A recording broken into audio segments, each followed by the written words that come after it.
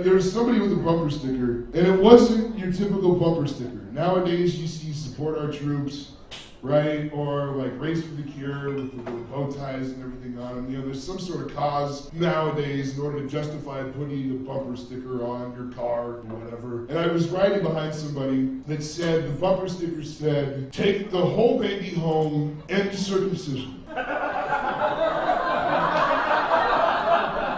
I'm not making this up. I wish I was that clever. Take the whole baby home, end circumcision. That's where you're going to make your stand? Now? No, it's got to end there. We had 18 to 19-year-olds dying over in Iraq who were missing legs and whatnot, who were never going to know a normal existence.